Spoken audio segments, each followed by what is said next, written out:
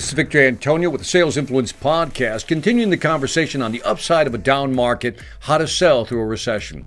When a recession hits, one of the things you have time for is to really sit down with clients and now talk to them.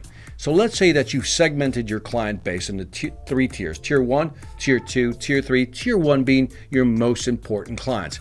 This is the time to double down / double focus on those clients, because those are the clients that you want to make sure you do not lose. And maybe the time is now, during the recession, to renew the conversation with your clients in terms of what is your plan now. When they're in a recession, all plans go out the window, new plans have to be created.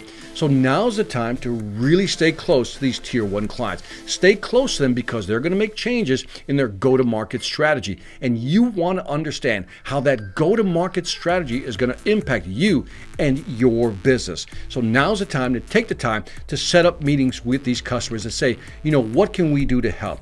What's going on in your business? What are you seeing? What are you struggling with? What are you repositioning yourself? How are you repositioning yourself in the market? And how can we help?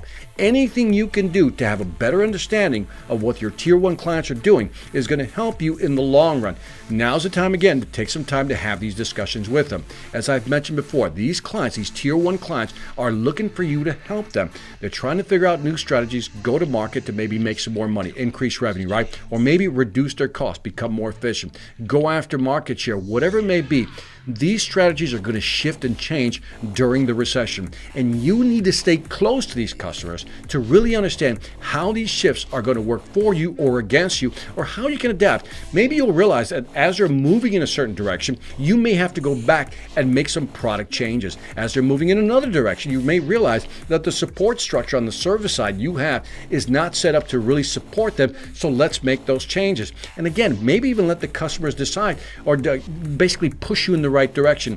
To have that conversation with your customers, and when you're talking to them, ask them, what are you currently doing and what do you need from us? Let them guide you. Let them tell you what products they're going to be needing, what features they're going to be wanting in the future, what type of support do they need now and will need in the future.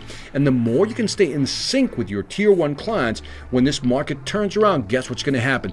You're going to be positioned perfectly to grow with them, because grow, they eventually will. So again, hug your customer, stay close to your customer, understand your customer, know where they're going, understand their business plan, and adjust accordingly your business model.